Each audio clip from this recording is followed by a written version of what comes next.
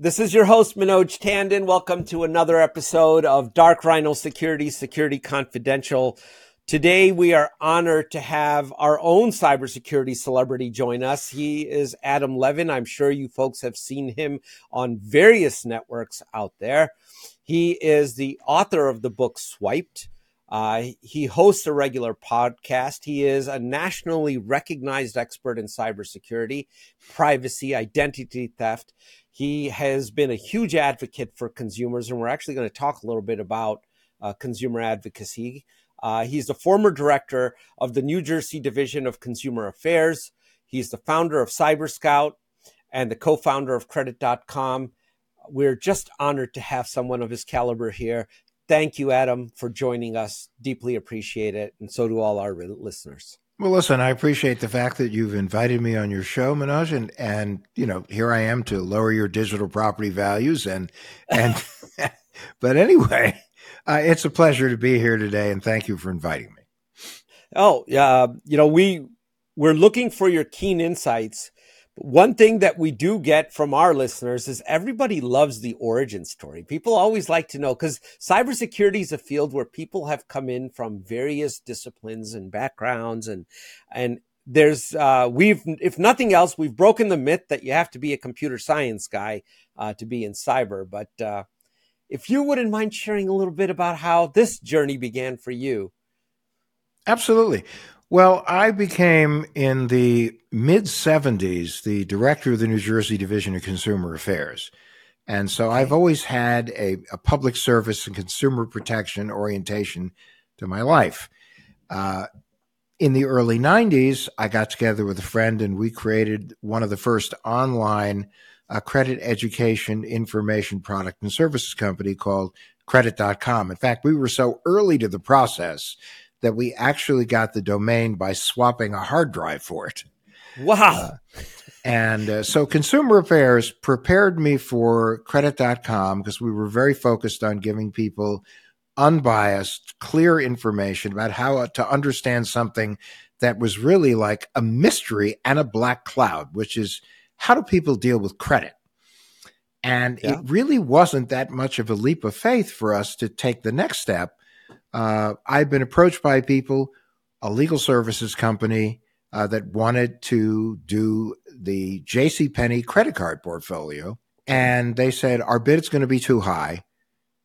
We'd love to have an identity theft component. Now, remember, this is 2002. No one even early days. Never even knew what identity theft in those days was, even though it had stemmed all the way back from the 70s, but it was really kind of operating under the radar. And so we looked around, my partner and I, we didn't find anything that really would solve their problem. So we decided to do it ourselves. And that was a company with a core competence in putting people and organizations back together again after they had suffered some form of compromise. Okay. And that was the beginning of a company called Identity Theft 911. And we had a number of insurance companies that said, your name is scaring the heck out of our people. So can you come up with another name? So we said, well, since our URL is IDT 911, we'll do that. But after a few years, we had reporters saying, so you an alarm company or a phone company?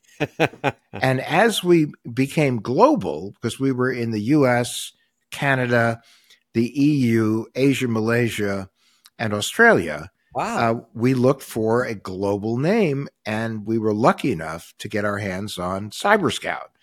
And CyberScout was identity theft, education, information, resolution, forensics, incident preparedness, incident response, and election security. So that's the saga from 1993 all the way up to 2021, when I sold the company to a company called Santique, which is now part of TransUnion. Wow. That's quite a journey. And, you were first to market, essentially, in a lot of ways. Those were the early days. If you think of the cyber days, the early days where LifeLock was direct to consumer, and we were B2C. So we were direct to businesses helping their consumers. Wow. Fantastic. Yeah. LifeLock, I think they did real well too. They ended up selling to Symantec, I believe. And They sure did. And actually, Todd Davis, who founded LifeLock, and I have become pretty good friends, and we're on the same board of a medical institution in Arizona. So it's amazing how all lines intersect ultimately. I'll tell you what, we kind of are replicating a little bit of his model with what he did with his guarantee. Yeah. And Okay. The $1 so, million guarantee. Sure. yeah, actually, I want to say we might be the first we are the first cybersecurity company that's actually putting our money where our mouth is on this thing. Which is so important. And you know, I was involved with the Consumer Federation of America, and you know, many of the organizations in Washington, the NGOs, have been really working hard at finding ways to build the bridge between public, private, and you know, one of the things that they were worried about, and that's why you have identity theft info, and that's about where companies come together and sign a pledge that they're going to be straight with their consumers, that they're not going to make any promise that they can't keep, and they're going to, you know, be very fair when it comes to dealing with their customers and not promising something that is beyond their ability to deliver. So, yeah. So I'd love to turn back the clock to when you were an incarnation in the consumer affairs yes. arena. And I have a question for you. You look at when we buy devices today, whether it's a Samsung TV or a smart TV, I should say, or a refrigerator or whatever. A lot of these devices now have cameras. They have the ability to take inputs, record your surroundings, or Alexa or whatever you have out there, right? And as a consumer, we never really get full disclosure before we purchase. So we have to put our money on the table, buy the device, and we must agree to those terms, which are undisclosed. And I can tell you, nobody reads that stuff. Nobody, right? Nobody. It's just like nobody reads it. Nobody reads privacy policies. Nobody understands when they're giving permission to an app, what that permission is. I don't know if you remember way back when you had Pokemon Go, which became like the rage. And people didn't realize in the early stages of it that you were actually giving authority to that developer to get access to your entire Google world until someone brought it to their attention and they went, "Oh, no, we didn't mean that." And of course, I always love it when a company goes, no, we didn't mean it. I mean, forget the fact, the lawyers, the marketing people, everybody already looked at everything. But yes, when you get involved with buying an Internet of Things device, and think about the fact that there are billions of these devices right now that are tracking us, listening to us, watching us. You don't really understand how privacy invasive those devices can be, even to the point where you remember when Samsung issued a warning when they said, by the way, you might want to disable the microphone function of the television. That's right. Yeah. And the camera on some of those TVs. Oh, absolutely. You can become the unwitting star of your own reality show. Which is not something that you may really want to happen. I know. And most people don't realize it can be as simple as reading the manual and changing the password on the device. Or you might not have any control over it.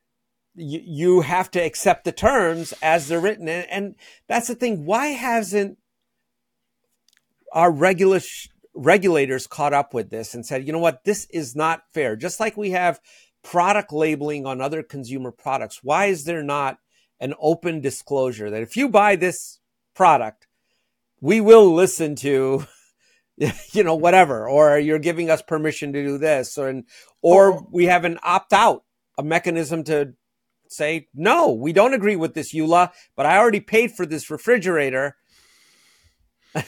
Well, that's why, one of the things is that opt out should not be the norm. The default should be you're out unless you wish to opt in.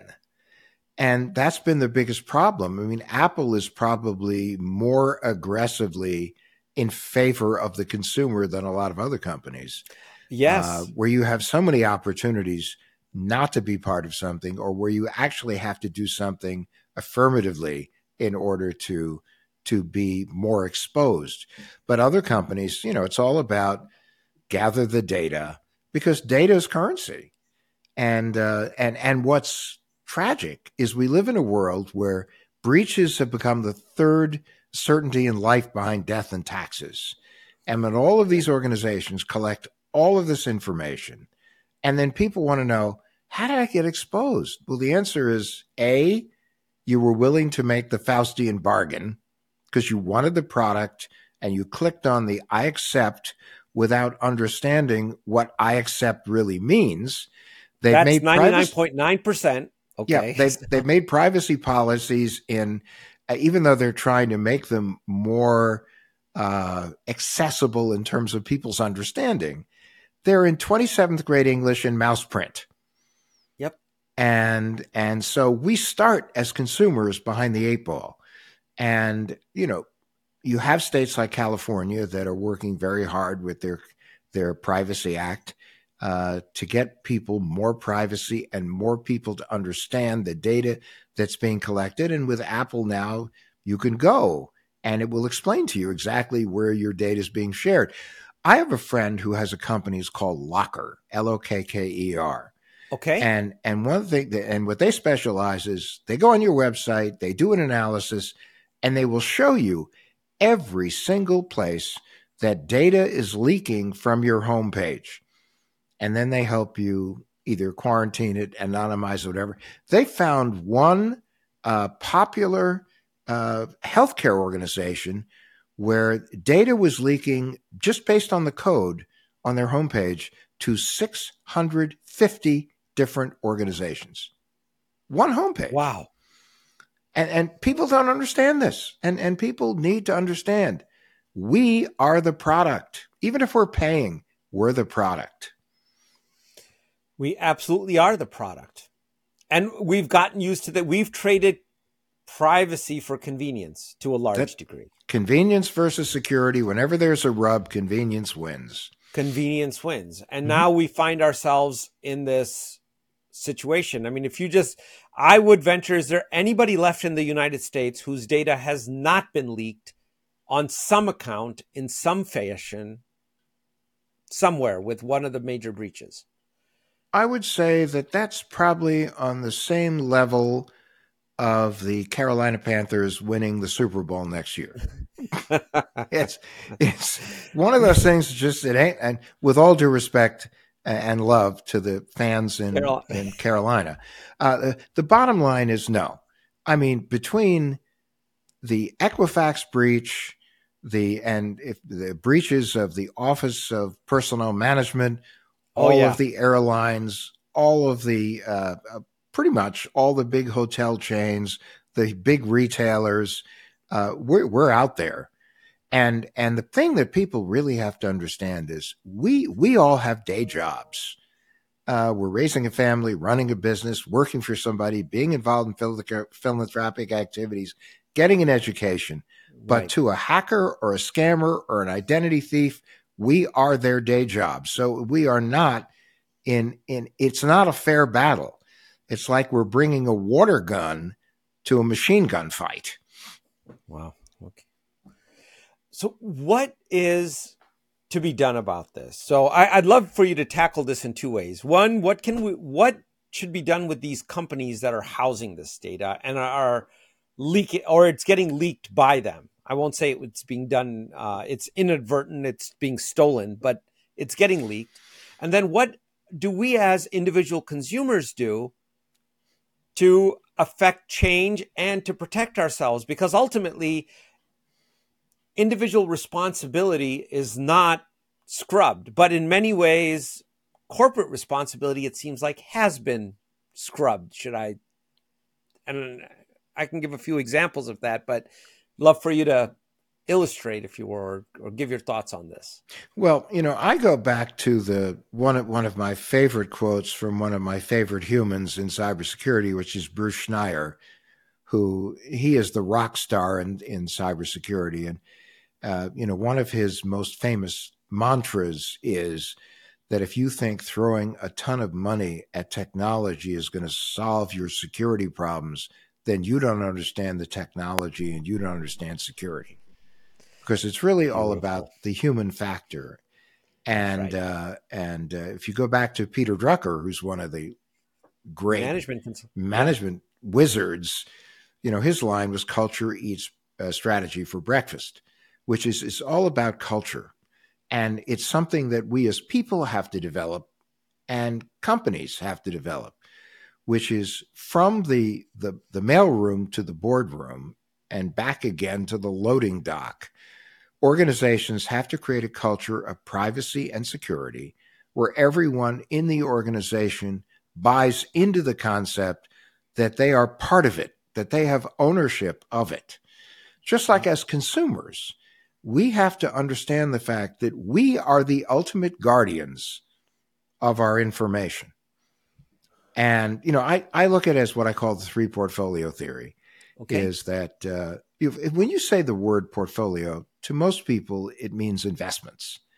But we have other portfolios in our lives. We have our credit portfolio, we have our identity portfolio.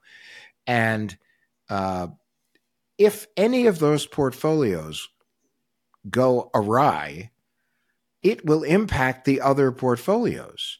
Now, you would hope that someone professional would manage your investment portfolio. But as Correct. consumers, we have to manage our credit and our identity because nobody knows what we do more than we do, even though we don't acknowledge it half the time. And we have to build them, nurture them, manage them, and protect them. So when the CEO of Microsoft made a statement a few years ago, and I thought he was dead on, he said, we have a shared responsibility. All of us do.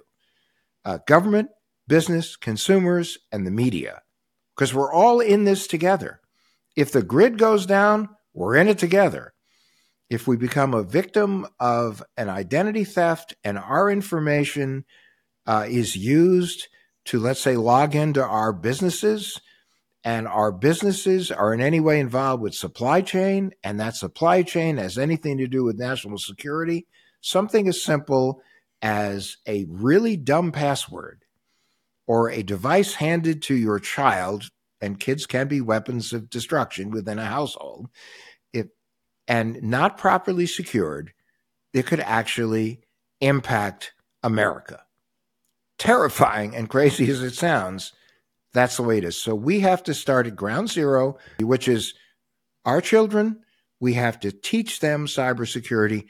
They have to understand that everything they do can protect mommy, daddy, their grandparents, and families have to work together to better understand it. Companies have to spend more time training their personnel as to cybersecurity, and the government has to get more serious about training its people and making sure that its systems are better protected.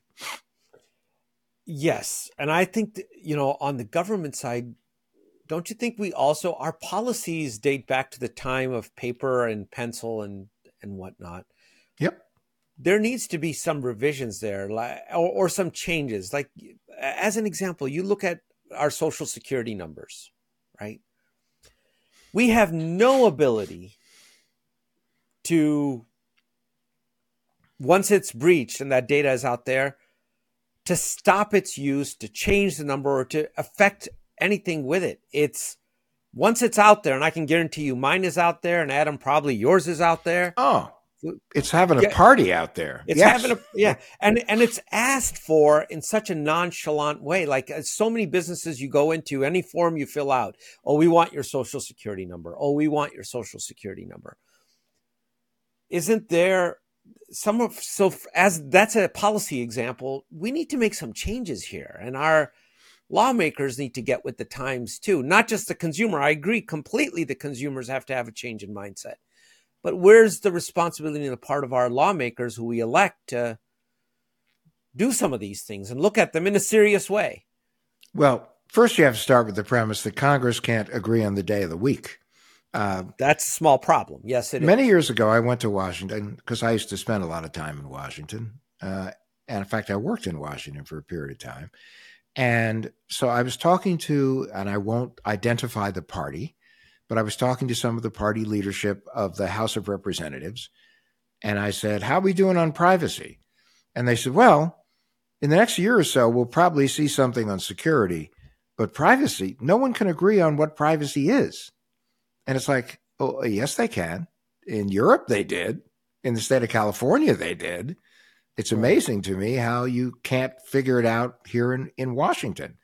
And then, of course, a lot of people in Congress are worried that if they do come out with something, and they are in the process of coming out with something, that in order to accommodate all of the different interests, whether it's business groups, consumer groups, public interest groups, that by the time it comes out, it's a watered down mess.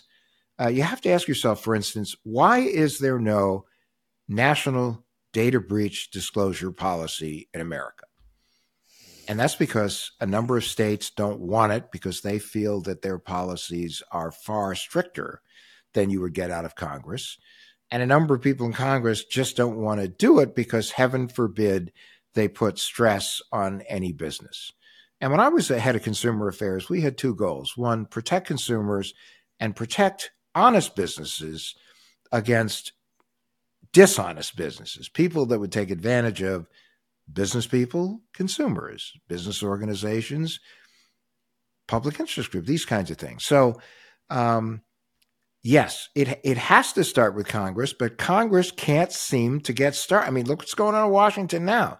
It took him 15 tries to get a speaker. They got a new speaker who's terrified if he does anything wrong, he's gone. Yeah, he's gone. And nobody's talking to any. You have situations with bills that were worked on very hard by people in a bipartisan way, and then it comes to the floor and either gets killed in the Senate or the House. The whole thing is tragic, and we are left almost defenseless. And that's very dangerous because we are living now in a very, very dangerous world. I mean, if you ask some of the national security people, they will tell you off the record that, and we've read it, that China, Russia, Iran, they're in our grid, just as no doubt we are in their grid. But I was talking to someone today, and they said, look, if the grid goes down, you'll have anarchy in 3 days. And I don't know if it'd even take that long, Adam. Have you read Ted Koppel's book on that? Lights Out. The Lights Out, yes. Right.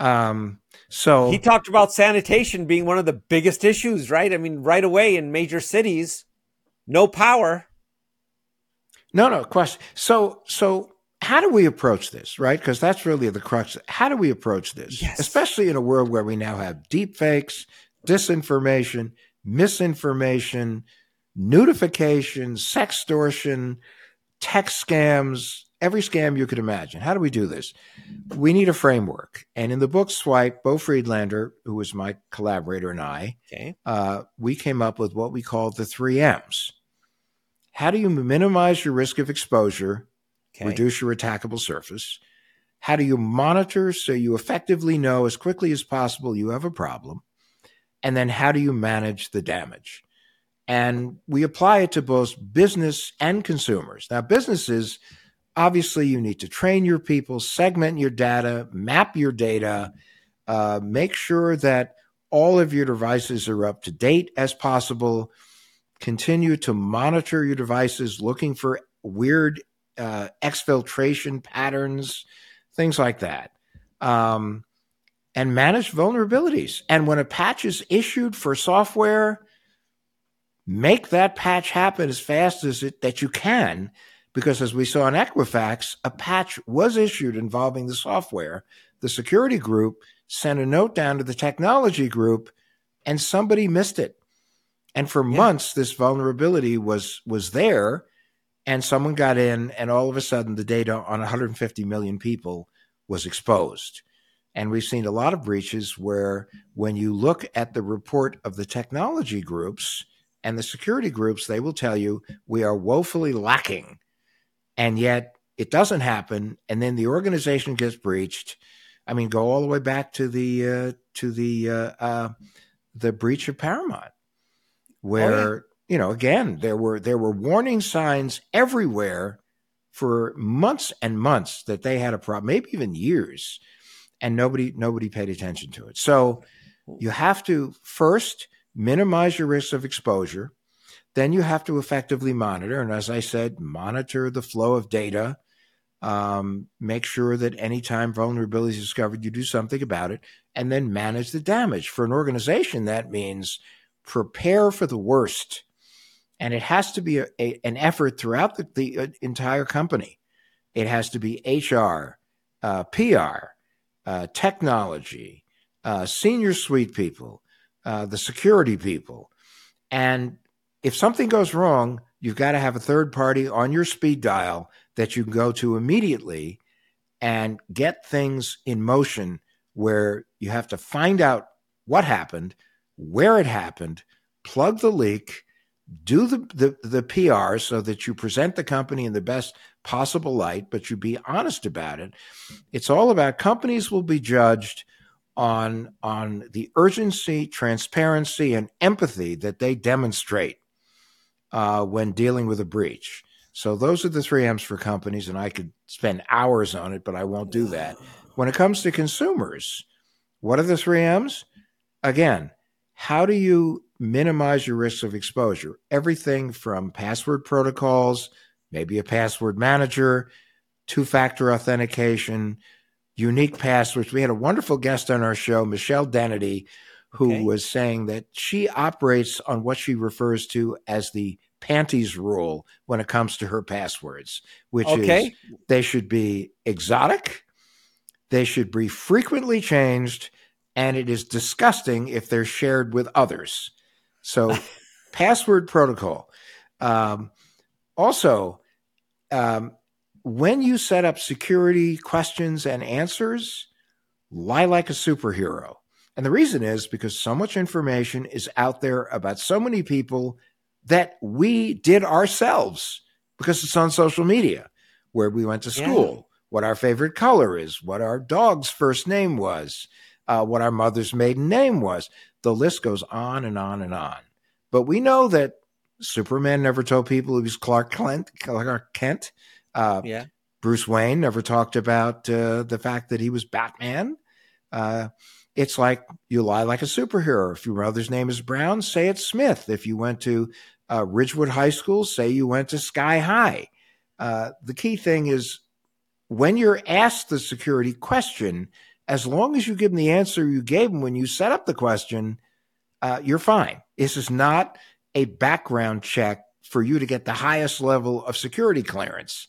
It's just a process to make you a little bit more secure and a harder target. Well, Adam, doesn't that become burdensome, though, as a consumer? Because we have so many, whether you're on Venmo or Zelle or PayPal, and then you're on Netflix and Prime, and God knows how many accounts the average American has that are digitally identified. For every one of those, you have to apply the process that you're talking about if you want to do it correctly. Well, or get a password manager, which simplifies the process a great deal. Depending upon what manager you get, it's multi-platform. Simply pull it down. You know what the password is.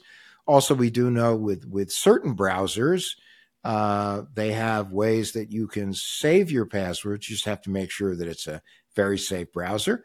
Also, use a virtual private network. It's not a big deal. It's available. You can get it everywhere. That shields you a little better. Don't use public Wi-Fi if you're involved in a transaction that is sensitive. Like, even if you're looking at your email, maybe you don't do it on a public network. You can browse if you want to, but be careful. Just think about the fact that there are people out there that are not your friends. Just like when you go on social media, do you really have to share every morsel of your life? And when you're on a trip, the whole theory is, share the memory when you return. Be careful about sharing the event as it unfolds on real time. Because if you do that, then people know where you are and where you aren't. Well, let's look at that one, Adam. Look at how easy is that to figure out? Like, if somebody sends you an email at work while you're on holiday, you're going to get an out of office reply, typically, right? You're probably going to tell them who to call in your absence, which is even better because now you gave a legit address and verified somebody else. Okay. You've probably stated on Facebook, hey, looking forward to our vacation, depending on your bent for social media. I don't use it that much, but my kids use it all the time, right? And I'm sure all those details are there. So you have put all this data out there. You've just let people know you're gone. You're not home. You'll be back when? Well, you remember there was a site many years ago called Please Rob Me, where they gave the most egregious examples of people being very forthcoming about where they are, when they're leaving, when they're going to return. Just like, have the post office hold your mail for a few days so that people don't drive by your house and see mail coming out of the mailbox or a stack of, boxes on your front porch. Make a deal with your neighbor to come over every day and just take boxes off your front porch. I mean, there are things that we can do. There are common sense things. Yes, they are a pain in the butt. But I am telling you without question, and you know this as well, that the agony that you will go through as a victim of some form of identity theft or hack and the expense will be far greater than whatever the hassle is of doing a series of things. Make it a checklist. Just like when a pilot gets on a plane, before they start the plane, they go through their checklist. I'm sure they would prefer not to have to do that. They have to do it. Why? It's for safety. Just like, okay, so now a big thing we have now is virtual kidnapping, which is... Please explain that. Yeah. Which has started to be a problem. That's where someone in the family gets a call and they either hear a voice in the background that sounds like a voice of their relative or some kind of video where they're led to believe that someone has been kidnapped. And most of the time, it's not true, but they don't know. I mean, there was a guy, a very big show in New York, $1 million listing or $1 million broker. And one of the brokers on the show got a call saying his brother had been kidnapped and they wanted him, while he had the phone, to go to an ATM machine, get money out and drop at a specific location. And he had the presence of mind to text his brother, and he found out his brother was fine. But this is happening more and more. We had a mother on our show where she got a call she thought was from her daughter who was kidnapped. One of the ways that you protect against it's horrible that we have to think about these things, but we do, is have a safe word for the family, a word that only your family members know, that if someone is attempting to either get them to do something or make you believe they have them in their possession, say, by the way, what's the ask them what the safe word is. If they can't come up with a safe word, then they don't have the family member in most cases. So, there are little things, just like how many families say in the event of a flood, a hurricane or tornado, this is where we're going to meet as a family as fast as possible, because usually when these things happen, somebody's at work, somebody's at school, somebody's out shopping, the communication lines go down. So, you have to do a little planning. Well, and that is discipline. But we do that in other areas of our lives. You make a very good point with it. And it gets back to your earlier point of culture. There needs to be a shift in our mindsets if we are going to get very, very serious about protecting ourselves in an increasingly digital world. Now, if I might just take you back for a second, when it comes to consumers, there are two other M's, but they're much shorter. Please. The second M is monitor. So how do you effectively monitor? Get your credit report. And you know what? Don't just say, hey, I got my credit report, I'm good. Read it. Read it. Yeah. And see if there's anything on there that doesn't make sense.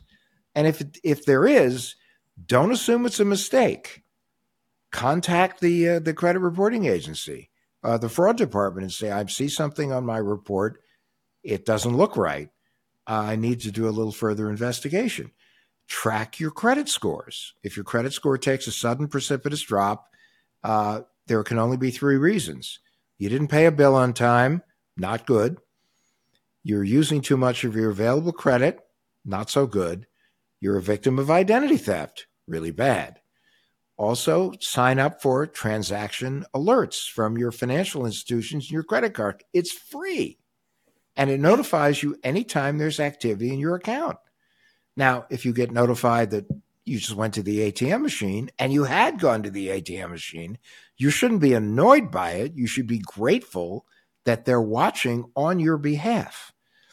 And then something as simple as you get an explanation of benefit statements from your health insurer, take a look at it, because you might find out it wasn't you. We had a 72-year-old grandmother that we helped through one of the insurance companies who on the same day, opposite sides of the country, her insurance was billed for a pregnancy test and a sperm viability test.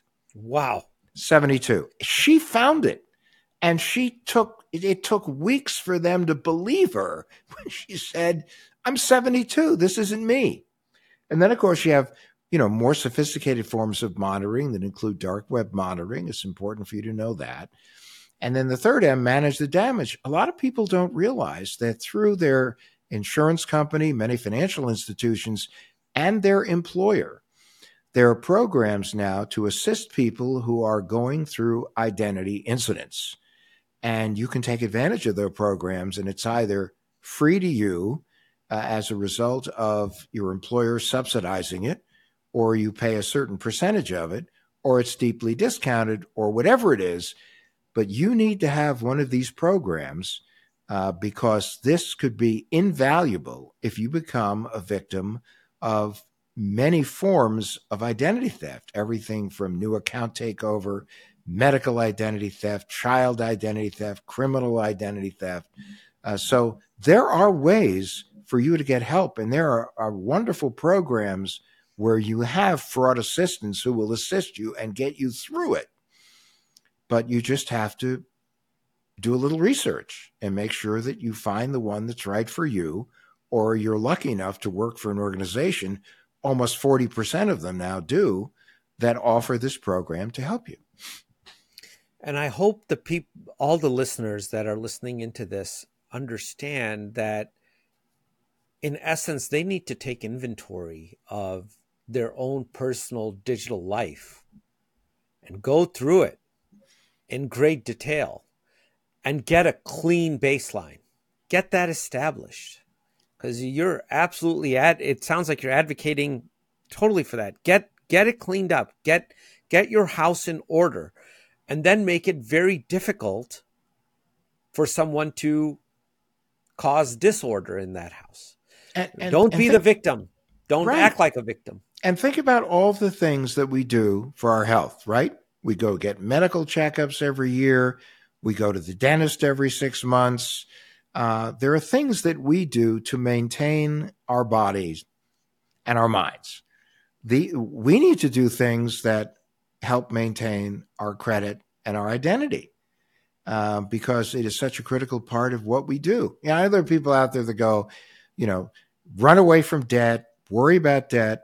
I'm not suggesting people take on debt, but I'm suggesting the people that understand credit, for example, because credit can be your best friend or your worst enemy. And just like the way you maintain a friendship is you stay in touch and you're there for each other, with credit, if you're there for your credit, believe it or not, your credit will be there for you.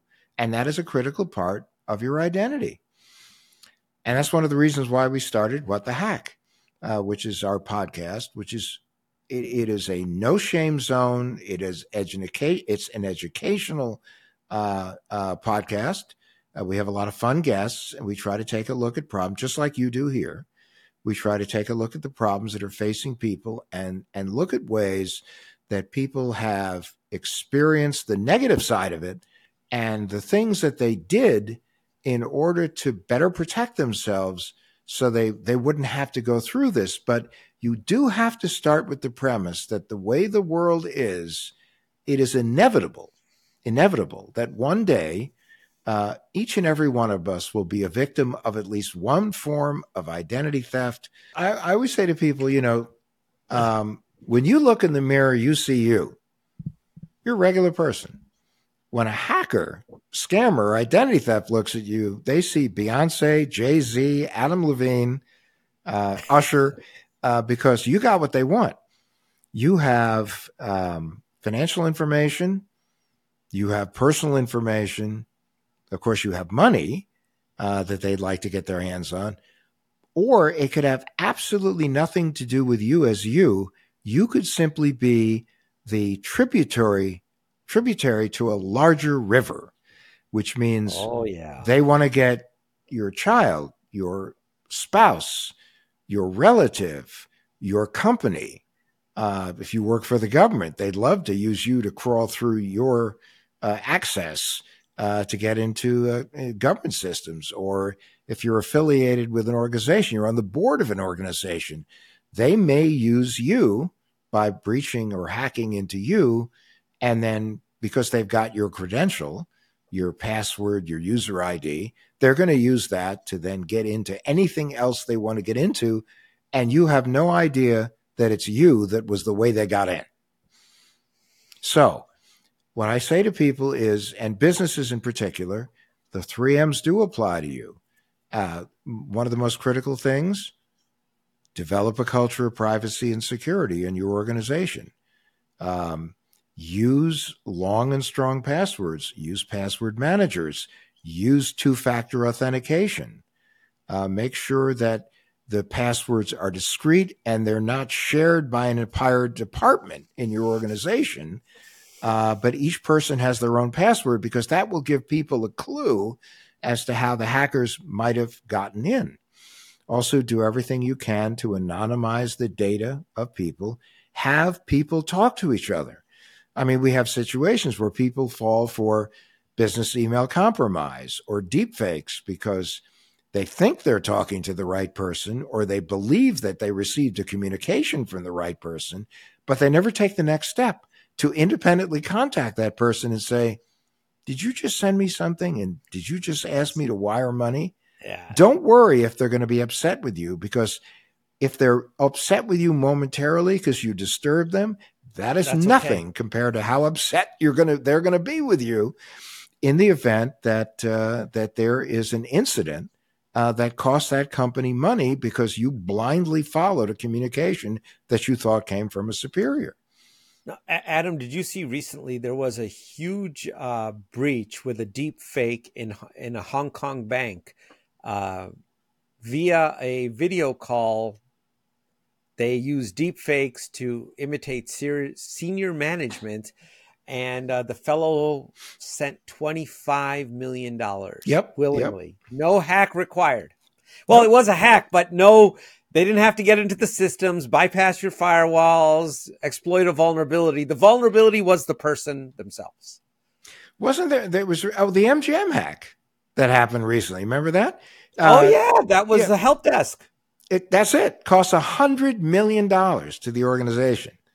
And they wouldn't pay the ransom, or at least they publicly said they didn't pay the ransom. But with lost time, lost money, ATM machines going down, slot machines going down, and somebody just took 10 minutes with somebody at the help desk. This is a training issue. When somebody calls you, giving you a sob story, and you're with a small business, just say to yourself, just stop for a moment and say, why would I do this? Why should I do this? Maybe I need to buck this up to a superior in order for them to make a decision on this thing. I mean, ransomware can kill an organization. What happened to MGM, if they weren't stronger, could have destroyed the organization. Well, look at the stat in the SMB world is 6 months post breach, most SMBs are out of business. Yeah. Yep. And that's why people have to understand that this is a dangerous world. The people contacting you are not your friends. Now, if you want to take it to the saddest extreme, one of the guests on our show was named John DeMay. His son, Jordan, was a well-known case, came out of Michigan. His son, Jordan, went up from the dinner table, went online, thought he was communicating with a young woman. She, and I use the term she in parentheses, got him to send a compromising picture. Almost 2 minutes after he sends the picture, he gets a DM, and he's told that it's a scam.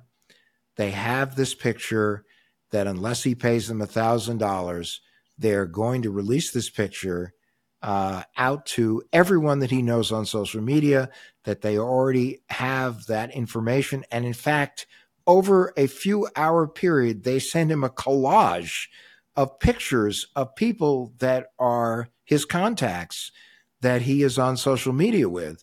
He sent them $300. They said, thank you, not enough. He said, if you don't stop, I'm going to kill myself. They said, go ahead, we'll help you. And he shot himself to death. Father found him the next morning. The only mini positive to this story, and there's almost none, is that the FBI, working with the Interpol, working with Nigerian intelligence, managed to track down the guys and extradited two of them to the United States, where they are standing trial right now in Michigan for the murder of this young man. That is a horrific story. It's And one thing to lose your credit. It's a whole nother thing to lose your life. Yes. And this is happening more and more. They're targeting young men. The statistics are coming in now. They're targeting young men, and young men are falling for it. I'm 74, and, a lot of people go, well, seniors get targeted. Yes, they do. It is horrible. It is tragic. But interestingly enough, more young people are falling for these scams. Now, maybe it's just because they're reporting these scams as opposed to many elderly people who are embarrassed about what happened and don't want to talk about it. But more young people are now falling for all forms of scams. And, Adam, it also could be that younger people have such a large digital footprint in comparison to seniors that it's much easier to socially engineer a believable scam on them than it is a more aged person. Well, and young people tend to be, when it comes to online communication, very trusting, which is very interesting, but they are, whereas older people are at least becoming more cynical and skeptical about who they're communicating with online. And, another rule of the road is if anyone contacts you, I don't care if they say they're from the IRS, your bank, your favorite realtor, your favorite retailer, any of that, and asks you to authenticate yourself to them. One of the great and far-reaching financial-oriented scams is you get a call from your bank, and they tell you that they've noticed some suspicious activity with your account, and they would like to go through some of your transactions with you. But first, they need to confirm you're really you. So would you please take your credit, your debit card, flip it over, and read them the security code? So, of course, the first question is, you're calling me. Why do I have to prove that I'm me? You're calling me. I'm not calling you. And we've seen a derivation of this scam where it's now you've given them your security code, and they go, yep, you are a victim of identity theft, and we're going to help you now secure your accounts. So if you'll give us your Social Security number, we will call the credit reporting agencies and have them issue fraud alerts. And then you give them your Social Security number. Now they really have you. Yeah. Now they have even. And what brings to mind is credit freezing. Freeze your credit. It's free. You can now do it for your kids in most states, and you freeze it until you need it. Then you thaw it for as long as the creditor is reviewing your file in order to make a decision on whether they're going to grant the loan or not, and then freeze it again. And it takes minutes. I mean, very few minutes to freeze your credit, to thaw your credit, and to refreeze your credit. And it's, again, one of those simple things people go, oh my God, it's going to take so much effort. It doesn't. And trust me, it is nothing compared to the effort that you're going to have to expend in the event you become a victim of a scam or a fraud. And with that sage advice, we're actually at the hour here, Adam, and you've only scratched the surface of what you have to offer in terms of knowledge. But we thank you, and we'd love to have you back and share further learnings and get into maybe a little bit more detail, especially with businesses, as to what they can do. But thank you for your generosity. We also want to give you a minute or two to plug anything you want to let our listeners know. Please take a minute here and let whatever you'd like them to know about. Well, I would love you to come and listen to our show, What the Hack, with Adam Levin. Okay. It's available wherever you get your podcasts.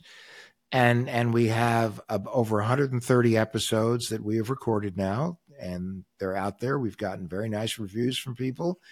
And the whole point of the show is to educate people to understand that there are horrible things going out there and that many people have suffered through them, but we use it as a way, it's a catharsis for people to talk about what happened and to do what so many people do who suffer these incidents.